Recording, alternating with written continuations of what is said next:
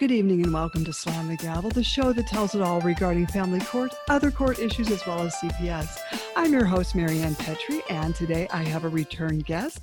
I have Bobby Chacon. He is a former FBI agent.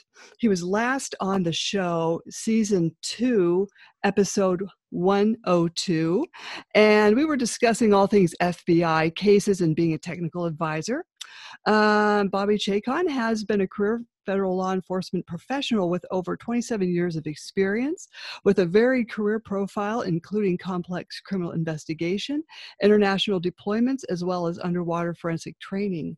A proven effective team leader, Attorney Chacon has led teams with missions around the globe, including going to Iraq in 2005 and 2006. I'm so glad to have you back on the show, Attorney Chacon. How are you? I'm good. Thank you. You can call me Bobby. Thanks. It's great to be back. Thanks. I'm glad to have you back. There's so much going on with people talking about, personality disorders, between the famous case of Depp and Heard, do you find some of these personality disorders that you have run into while working in the FBI helpful? Well, yeah, I think it's important to understand that mental illness and mental health issues are really pervasive in our society, and unfortunately, that historically taboos have developed with those, and it's unfortunate because many of us, myself included, have at one point in our lives been impacted and experienced mental health issues, and I deal with them, all the time myself. And so it runs the gamut, really does. And I think that there's a kind of a spectrum with respect to mental health, and we all fall on it somewhere at different points in our lives.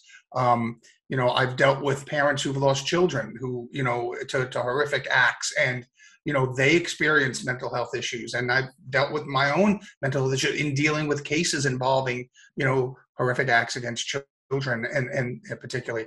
And so I think that one of the things as a society we have to do is destigmatize it. And I think there have been steps taken, but I think we're a long way from, a true conversation in our society about mental health. And I just wish that we could talk about it in the same context that we talk about physical health, because mental health is just as pervasive, and yet we deal with it in such a archaic fashion, I think, in our society. Oh, I agree with that. Even with the recent school shooting, I don't want to get into like gun control and what they're going to do with that, but what's your take on that? I hear all sorts of things about the shooter. Well, I think that what bothers me in a lot of the post-analysis comments, and by the way, I turned down about a dozen requests to be on television last week analyzing that situation because I dealt with too many of those types of situations while I was in law enforcement, and it kind of triggers me a little bit sometimes. And so I stayed away from that. I think I did one appearance out of probably 20 requests. And, I deplore the term law enforcement radar, because we don't have a radar. And this concept that law enforcement's out there watching everyone, and the minute, if you're acting bad, the minute you cross over some line, law enforcement's going to be there to swoop you up. And, this is not a Tom Cruise movie. We don't have a pre-crime bureau that kind of looks around and says, that person's about to commit a crime, let's swoop them up. First of all, we don't have the manpower. Second of all, we don't have the right to do that to American citizens. People have a freedom of speech. They have a freedom of behavior to some extent in this society that we want our freedoms to allow us to do. And the FBI has been, no question, been caught spying on Americans when they shouldn't. Back in the 70s, we had a program called COINTELPRO that was, highly illegal and highly improper. So we have been caught and disciplined, and we've changed our methods over the years. And you get caught again, and institutions get corrupted just like anything else, just like people do. And so the concept that law enforcement has a radar. Like I said, I just cringe every time I hear somebody on TV say, why wasn't this person on law enforcement radar? Well, if you want to look at a radar, that law enforcement would have, it's really, you're talking about violating people's civil liberties. We don't have the ability, number one, the physical ability or the legal ability to monitor social media traffic 24/7. Everybody's saying bad things on social media, hateful things on social media, racist things on social media. Now, is there a time when people's behavior online, particularly language behavior, it crosses a line into hate speech and things like that? Yes, it is. However, if you look at the timelines of some of this stuff, when these manifestos, as people sometimes call them, of these shooters kind of make it online, between that time and the time of the actual action, when they commit the crime and when they commit, is very short. And oftentimes, we can second guess and we can Monday morning quarterback and say, look at this person, they posted online this terrible stuff. Well, we're not online 24/7 monitoring people who haven't committed crimes yet. We shouldn't be online monitoring people who haven't committed crimes yet. That's a scary concept, that law enforcement would have a radar that we're all under watch, And so that being said, if you look at something like the Buffalo shooting recently, that young person was actually brought into custody a year before the shooting by the police, given to the state mental health authorities for a 72-hour evaluation. And after a 72-hour evaluation, they deemed him not a threat to himself or to others, and they let him go. The FBI and the state police and law enforcement should not be the ones to determine whether someone needs mental health help. They could be exhibiting behavior where we think it might be that. And so we have to have the ability to take them in and get them the help they need. Now, I think that system's okay. You have the Baker Act in Florida. You have certain state acts that allow law enforcement to take somebody in before they've committed a crime, when we think their mental health status is such that they may need help, or if they don't get that help, they may harm themselves or someone else. Maybe we have to look at what happens after that.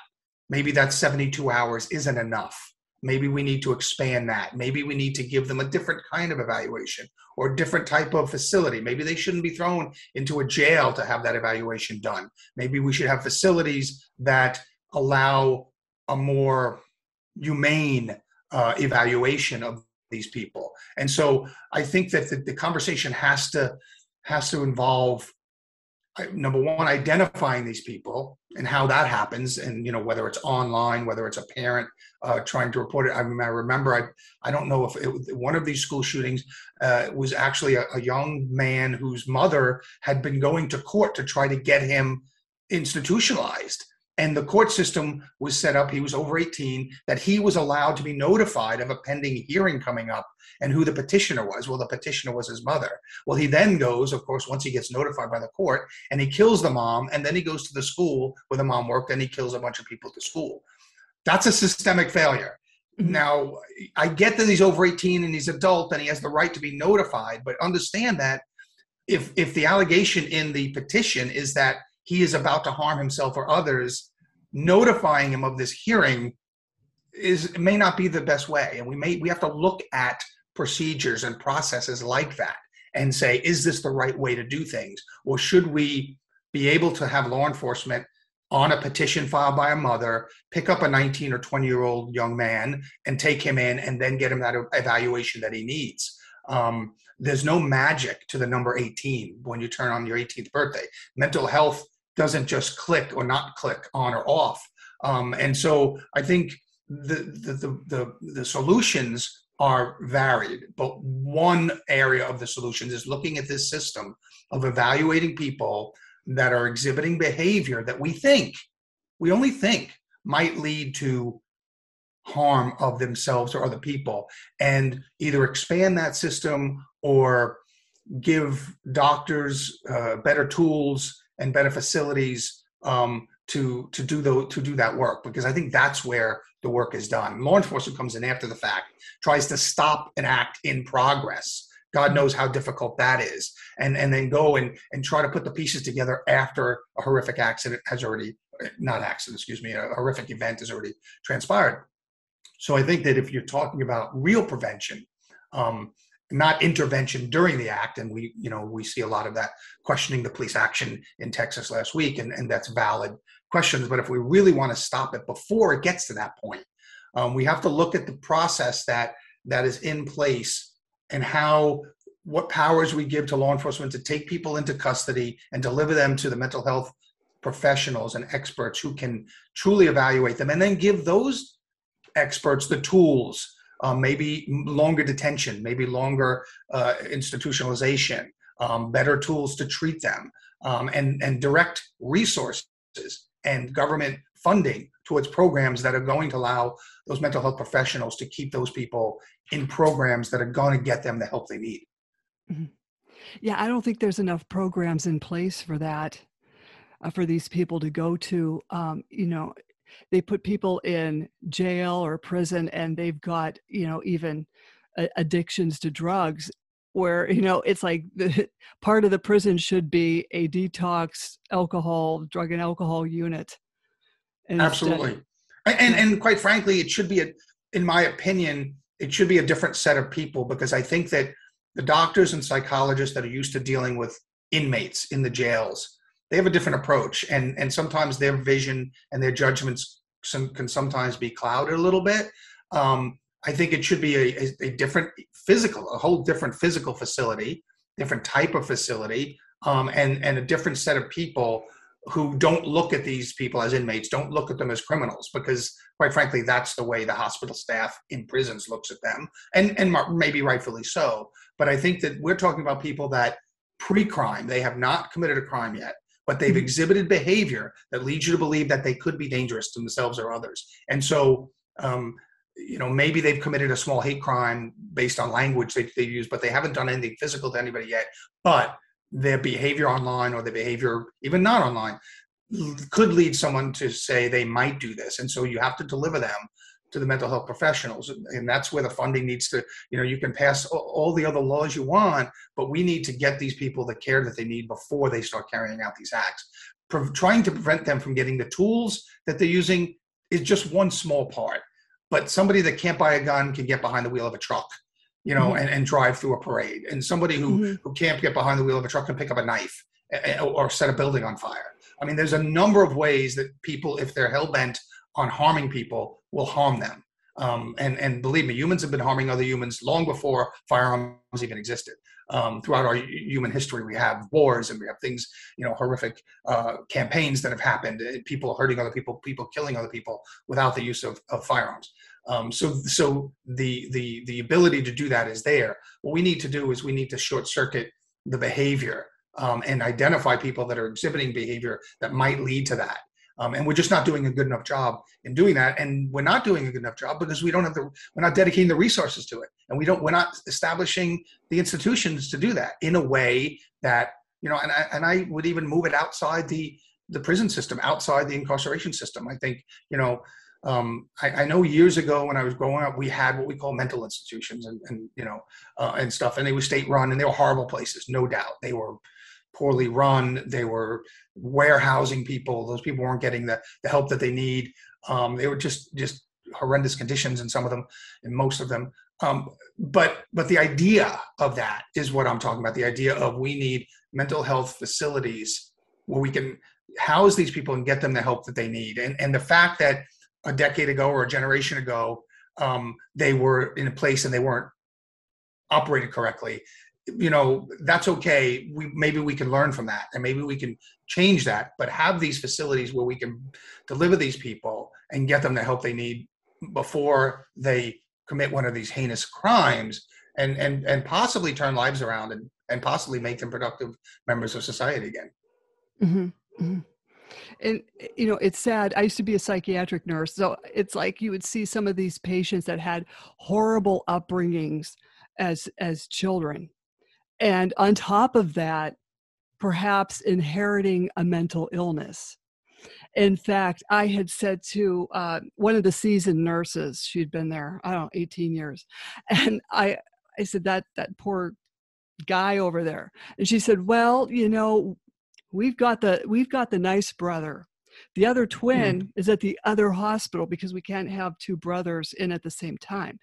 And she said, well, those parents of theirs met at a mental health hospital, like an institution, fell in love, got married, had these twin boys. One's violent, the other one's not so violent. It was just really But I was both had just issues. Even the nonviolent one had some mental health issues. yes. Yeah, I mean, there's definitely, you know, there's definitely research to suggest that some of this is inherited. Some of it's passed on, even behaviorally, if it's not inherited. Certainly, the old phrase, what children learn what they live, or something. And certainly, if you're raised in a household that has certain behaviors, you're going to, you're going to adopt some of those behaviors. The cycle of violence and the cycle of abuse is clearly established that children who grow up in abusive environments often become abusive themselves, or the victims of abuse become the abuser. And so, sure, I think that that's a whole other area that we're talking about. I think for a long time we've had a parenting crisis in this country. I think that there's many children out there being raised by parents who don't have the ability to impart to those children the proper things that they need to become functioning adults, and that's a whole nother issue. I've seen a lot of that as well. Sometimes even in my own family, where you have, I call it babies having babies, and they're not of the maturity level themselves to be having a child, and yet they do, and then that child is going to be disadvantaged in being raised in that kind of environment. Mm-hmm. Now, do you think sociopaths are made, or are they born that way, or do they learn this? That's such a good question. It's such a hard question. There are, camps on both sides of that answer. Nature versus nurture. I think that, I think we're all born with a certain amount of things inside us that we have to deal with, and I think that good parenting gives children the tools that allow them to deal with that stuff and appropriately, and bad parenting or no parenting doesn't give those children the ability. Now, do bad people come from good families? Sure.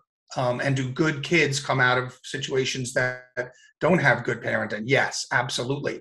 And that's why I think it's a little of both. I think you can come from an environment that did not have good parenting, and you can ultimately become a good parent and a good adult, and a perfectly functioning adult, and I think vice versa. I think you can come out of a situation where the parenting was perfect and you had everything you needed as a child, and you could become an evil person. I think there's an argument to say that's a little of both.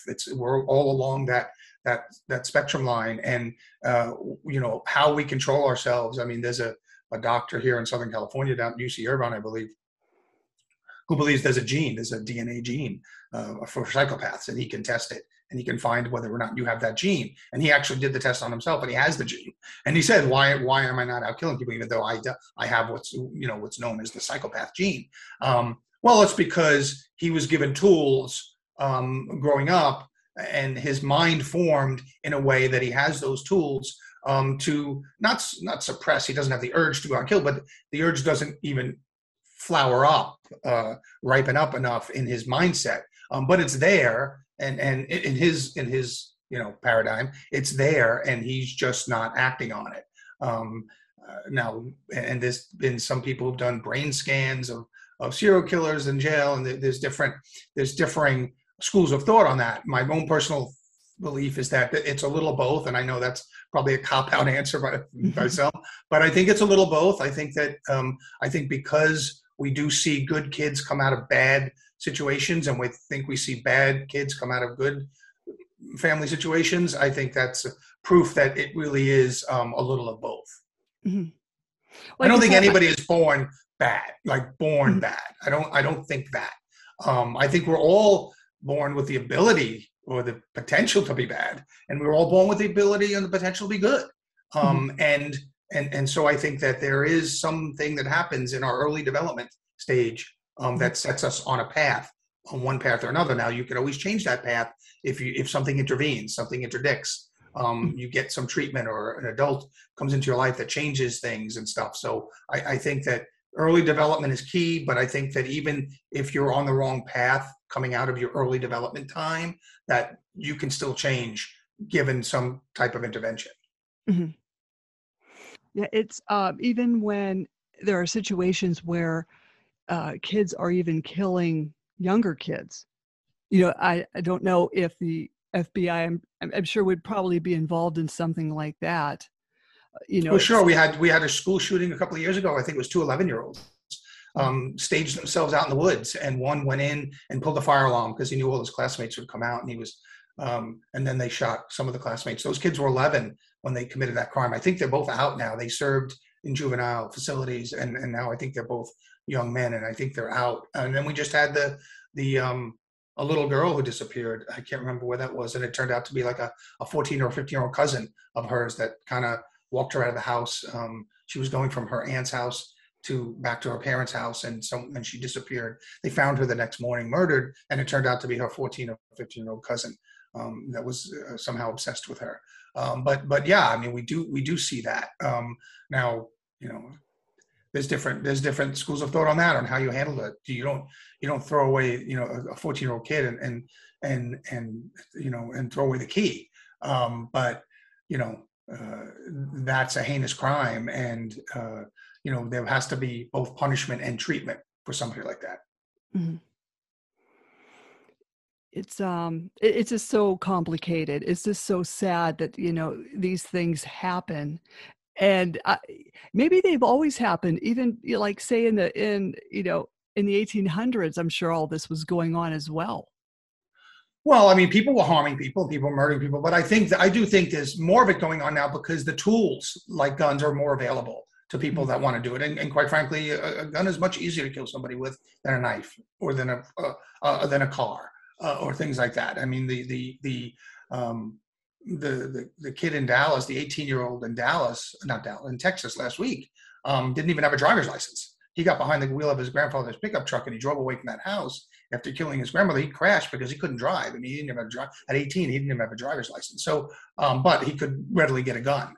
And so I think that there's more availability of the tools to carry out violence than there ever was. And that's one component of addressing the issue, but it's only one of many. And there seems to be always a not overreaction or overemphasis of that one, thinking all we need to do is this and we'll solve the problem. It's not true. That's not the problem. We need to get these people the help they need before they start committing these acts. And just simply, it's like an overeater and you're going to, lock the cookie jar. They're going to find another way to eat. They're going to find food somewhere. And so, that, yes, that is an answer. That's one thing. I have, dealt with alcoholics where you remove all the booze out of the house. They can still find somewhere to drink. You have to address why they're drinking. They need treatment. They need, addiction treatment, things like that. And so the answer is, like you said, it's complex, and it's not always, we simply have to inhibit their ability to get the tools that they need to carry out that behavior, whether it's alcohol, whether it's whatever it is, a gun. That's only one part. And quite frankly, it's the smallest part of the answer. The real answer is getting them the help they need psychologically, getting them the mental health treatments that they need so that they don't carry on that behavior. Because you deny them that access to that, they're going to find something else. They need help. If you care about the person who's experiencing these mental health deficits or these mental health crises, if you care about that person, hopefully before they go out and they kill people, you should care about them. That's humanity. And if you care about them, then you would be much more talking about a system that gets them the help they need long before we ever see them go into a gun store and buy a gun. Mm-hmm. I just don't think there's enough compassion, or people are not paying attention to these people that just aren't doing well. No question. I think, and that goes along with our society's viewpoints of mental illness. It's like, like I said, I think we all have a level of mental health issues that we deal with every day. And because we don't talk about it, and because we've never looked at it in that way. Look, everybody gets a cold from the time you're a child, and everybody gets the flu, and everybody gets scrapes and bruises and bumps. And so your physical health We all experience that stuff. Well, guess what? Psychologically, we all experience trauma, even from young age, even if we don't know it or realize it. And that trauma, as we're growing up, the different things that happen to us, seeing a car accident, seeing a friend get physically hit or abused, like even ourselves, if we get hit or abused, all of those traumas, like those bumps and scrapes and bruises that we deal with physically, are affecting us emotionally, and yet we don't deal with that. We don't talk about it. We don't learn about it. I saw my doctor as a kid all the time, my physical doctor. But nowhere do you see a mental health doctor or a mental health professional, not on a regular basis. Only when something has hit a crisis point do we do that. Now, I really am encouraged when I see, and it's far too infrequent, but schools doing things like meditation at the elementary school level, where you start to look at mindfulness and certain practices that we can impart to children early in life. Now we're starting to see, eating properly, and exercise, and sometimes like things like meditation, even to a third grader. I would much rather see a third grader be lectured in meditation than on some of the other issues that they're now being taught at that level, because that was the whole idea behind physical education. You have to exercise. It's good for you. And long term, it's going to do your life good if you stay in good shape. Well, we don't treat the mind the way we treat the body. And if we did, we would be at the elementary school level, not only teaching them physical education, we would be teaching mental education, how you deal with certain things. If things are happening at home that are bothering you, how you deal with them. And you have to treat everybody the same way, because we're all experiencing them. If you only pick out a child that you see signs of the crisis happening, it's too late. Not too late. I'm sorry. It's not too late, but that's happening to others that you don't see. And so give every child those tools to deal with. Don't just pick out the ones that have gotten so far that you notice it as a teacher or a school nurse or something like that. Give all of these children the tools that they need, just like you've given them the physical tools by sending to the physical education class. Give them the mental tools that they need to deal with the different traumas that they may be experiencing that you may not even realize they're experiencing. Mm-hmm. Kids are going through all sorts of, changes. Their parents could be getting divorced. There could have been a death in the family. I think, teachers perhaps should be more hypervigilant on these things. And, and the school counselor maybe should have it more together on issues such as these.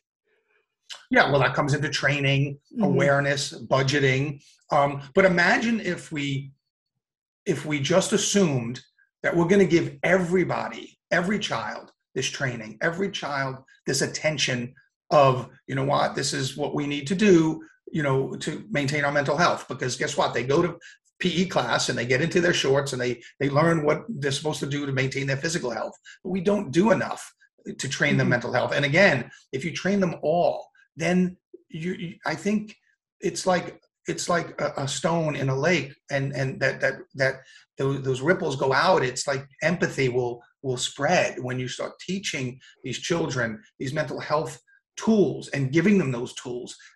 Even if they're not affected, they may be able to help one of their classmates. They may be able to help one of their family members, because now we're giving them a toolbox and a set of tools to deal with these traumas that we all experience, but we've never been really given the tools to work with. And I think if we just give it to everybody, I think it will spread. I think that empathy will spread and people will help each other. And I think that it will just make everybody better human beings. And I think that in doing that, you will also interdict earlier in situations that now we just find schools just interdicting too late because they don't see the signs and they're not giving all those children the tools that they need to deal with that. Mm-hmm. Mm-hmm. Now, in your work, to change subject, not to change subject, but what was the worst personality disorder or person you've ever run into? One was at the beginning of my career, and one was at the end of my career, really. My first child recovery was a poor little 6-year-old who had experienced a massive amount of physical abuse at home and was murdered by his own father. And that, I could not wrap my head around a father, taking the life of his own son in such a fashion. And it really kind of rocked me a little bit because I had to, have that child in my arms at one point. And I was working on the dive team in my early days of the dive team, and they had put the child in the water to try to hide the body. And then at the end of my career, I worked a serial killer case that he had killed probably, I don't know, he admitted 11 murders to us probably, then he hung himself in jail, but he probably committed 30 murders, I would imagine, if not more. And I recovered his last victim. She was a 19-year-old girl that he raped, murdered, and dismembered. But he was pure evil. I mean, and after he hung himself in jail, the FBI released all the interrogation videos that we had done with him, because now there's no expectation of privacy. So now some of them were edited because we didn't want the horrific details of some of the stuff. But you can watch him. You can go on YouTube, and his name is Israel Keys, and you can watch him chuckle and laugh about the evil things that he would do to people and how he knew not to get caught. And he operated, I think he did his first. He said he first started attacking in his late teens, and he was 34, I think, when we arrested him. And he hung himself about 11 months after we arrested him, maybe a little less. But when you see those videos, it's chilling. That a human being, a 34-year-old man, could just sit there and talk so casually about torturing someone, another human being who has done nothing to him, who has not done a thing to hurt him in his life, simply an innocent person that he chose at random because of certain opportunities that he wouldn't get caught, and he would calculate that and then just select somebody. It's just, I mean, the word evil comes to mind. I don't know how else to explain somebody like that could so casually take another's life in such a brutal, horrific fashion. You wonder what went wrong with him as a child or a young man. I am certainly not a psychologist. I am not qualified to make those judgments, but I have sat with people like that, and it's chilling, and it really is a dark side of human beings that hopefully most people will never be exposed to. Mm-hmm. Like when you talk to these people, you probably ask them about their childhoods. Do you ever ask, I don't know, did they ever go to church? Were they taken to church on a regular basis? What do they tell you? Yeah, I mean, and some of it, again, it's a double-edged sword. There are really good things that come out of people of faith that when they have a belief system and a faith system.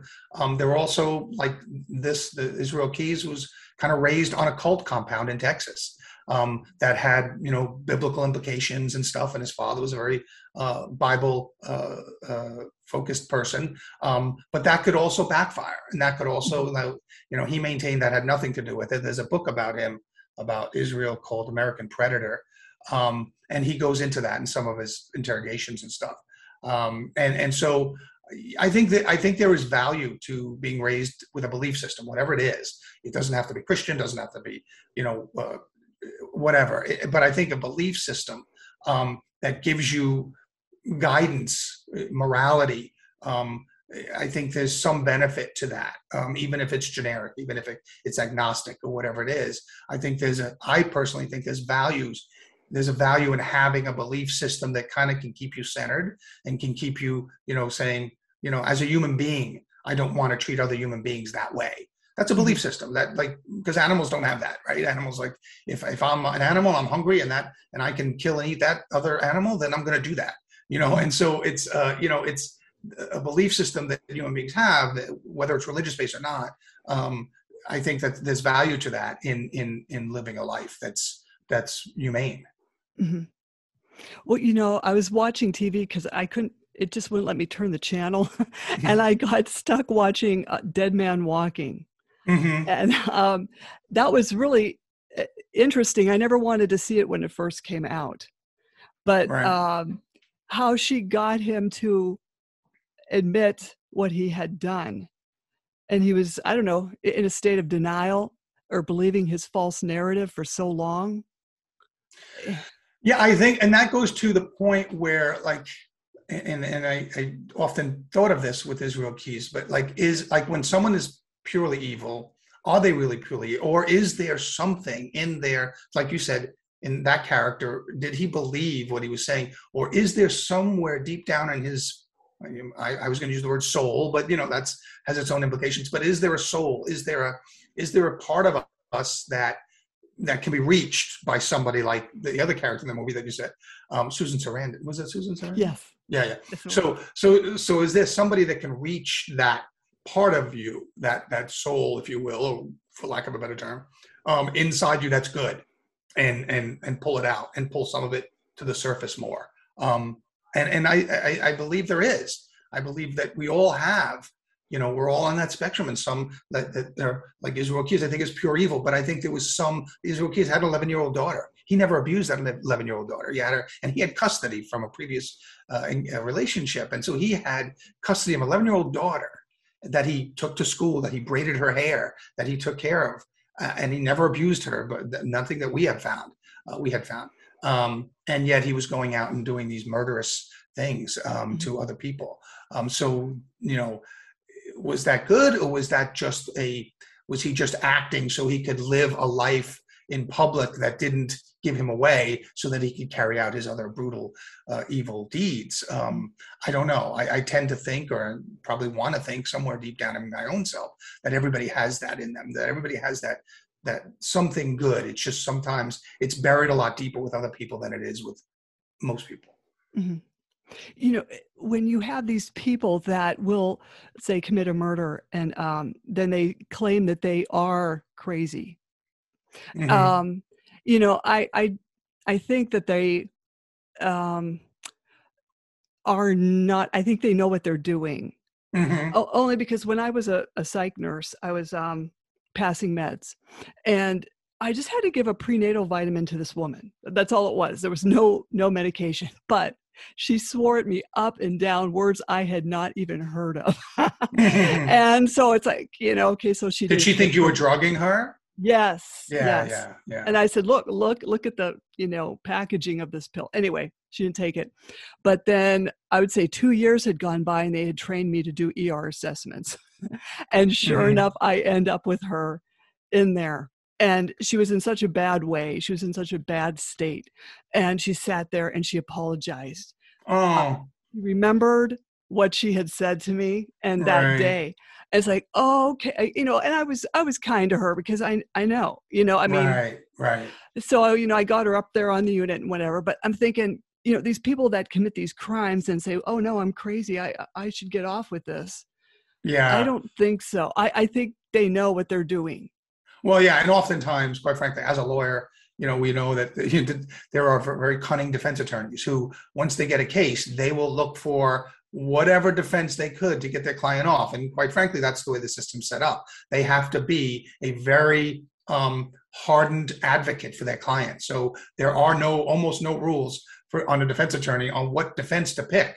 And if they think that they can manipulate the mental health system into saying this person wasn't responsible for their acts, they will do that. Now, I have other friends who are former prosecutors who say, fine, then, if you want to use that as your defense, we have the trial the same way we always do. If you get convicted, you go to a mental health facility to get your treatment. And once the doctors think you don't need to be treated anymore, then you get transferred to a prison to serve out the rest of your sentence. Not to be able to use that. If it's true, we want to get you the help. But we don't want to allow you to use that to avoid punishment for acts that you've committed. And that safeguards against people using it falsely. You get them the help they need, and then they serve out the rest of their sentence. Or when they're deemed, psychologically able to rejoin society, then a sentencing occurs, and or something about that. I don't agree with what they used to call not guilty by reason of insanity. And I think most states have actually done away with that. But now it's guilty, but with extraneous circumstances, guilty with mental illness or whatever. And so I don't ever want to allow someone to use mental health, because even in the cases it's true, that it will bleed over, and people that are not truly mentally ill in carrying out those acts will use it as an excuse. And there are very enterprising defense attorneys out there every day that will exploit that, unfortunately. And so we don't want to have that exploitation to be allowed. But I agree with you that, yeah, if you commit an act and it's somehow deemed that you were, you had a psychotic break or whatever, I think that should be taken into consideration at some point in sentencing. But it certainly shouldn't impact whether you're guilty or not of the crime. Mm-hmm. Mm-hmm. I mean, that being said, I realize that, there are oftentimes elements of a crime like intent. Can I form the proper intent? And the doctors will come in and say, well, they didn't even know what they were doing. If that's the case, Mm-hmm. I think that's very rare. I think it's more rare than it's alleged. I think it's alleged in a lot more cases than it actually exists. But if there's somebody who truly didn't have the intent of doing something, then you have to look at that. But I think that allegation that they didn't have the intent is brought up many, many more times than is actually true. Mm-hmm. Well, I don't want to keep you too much longer, but, is the FBI still looking for accountants? The last time we talked, you had said they were looking for accountants. Yeah, well, traditionally they did. I think in my academy class, which was 1987, I think about 40% was accountants, about 40% were lawyers, and about 20% were everything else. I think those percentages have now drastically changed. I think there's probably 20% lawyers, 20% accountants, and 60% of computer scientists, language people, prior military, prior law enforcement come in. And so times change, but we still need accountants, because you always have to follow the big crimes, follow the money, right? Public corruption, follow the money. A lot of crimes happen because financial gain, right? So, and now much of that financial gain is computer-based. It used to be bank robberies, they carry out a bag of money. Now somebody can, sit at a keyboard and steal all that money. And so it's still numbers, it's still money, and you still need an accountant to figure out all that stuff where the money's going. But now you need the computer skills to also figure all that stuff out. So it's much more computer-based. Crime is much more computer-based now. You still need the same backgrounds, but now you need the addition of, computer skills, things like that. And God knows I got out at the right time, because I am not very political, computer savvy. And I don't, I was raised in a generation without computers, without cell phones and things. And so while I enjoy them now, I am not very good at working with them and working on them and stuff. So I think that now computer scientists, language abilities, because crime has become so global. And again, because of computers, you can have a criminal co-conspirator across the globe that you're working with that you've never met physically, but you're working together on crimes. And so language becomes an important thing, because now we're a global society. So language and computer skills, I think, are the two biggest things. With the background of if you're an accountant, you're always going to have a place, because so much of crime has to do with money, and it has to do with numbers. And like I said, anything from public corruption to corporate corruption to tax evasion to fraud and to hacking. A lot of this stuff all boils back down to greed and to money, and we need to have people with a mind of numbers that can figure that stuff out. Oh, that's interesting. As far as languages, what language is the FBI looking for people to have? It changes. It varies. You can go on the FBI website, and they usually have like the top languages that they're currently recruiting for. Now, obviously, when I was coming in, it was Korean, because the North Korean threat. Chinese obviously is always going to be a threat. Russia was a threat, then it wasn't. Now it is again. So Russian languages, Baltic languages, Asian languages, things like that are very important. Spanish and Spanish-based languages and the Romance languages are pretty common nowadays, and getting more common all the time. So it's not uncommon to have, in the FBI Academy, a number of people that are already fluent in Spanish, and sometimes native Spanish speakers. So they don't necessarily recruit at that much, because it's natural in our society, especially in America, that we have naturally Spanish-speaking people. But those languages like Chinese, like Russian, like Arabic, are all very sought after, and would help somebody in the application process. Okay. Well, hey, one last question, and I promise I'll let you go. fine. It's Yeah. okay. Does the FBI get a lot of calls about guardianships with people calling about a loved one being held hostage in a guardianship? We get call. We do get a lot of calls like that. And what in the law, when I was studying in law school, we called it elder care, right? And it encompasses a lot of things, but mainly elder care is a state by state law. Wills, trusts, and estates are a state by state law, and lawyers in the different states have different laws that they deal with guardianships. My sister's a guardian ad litem in Florida, and so you deal with there's different.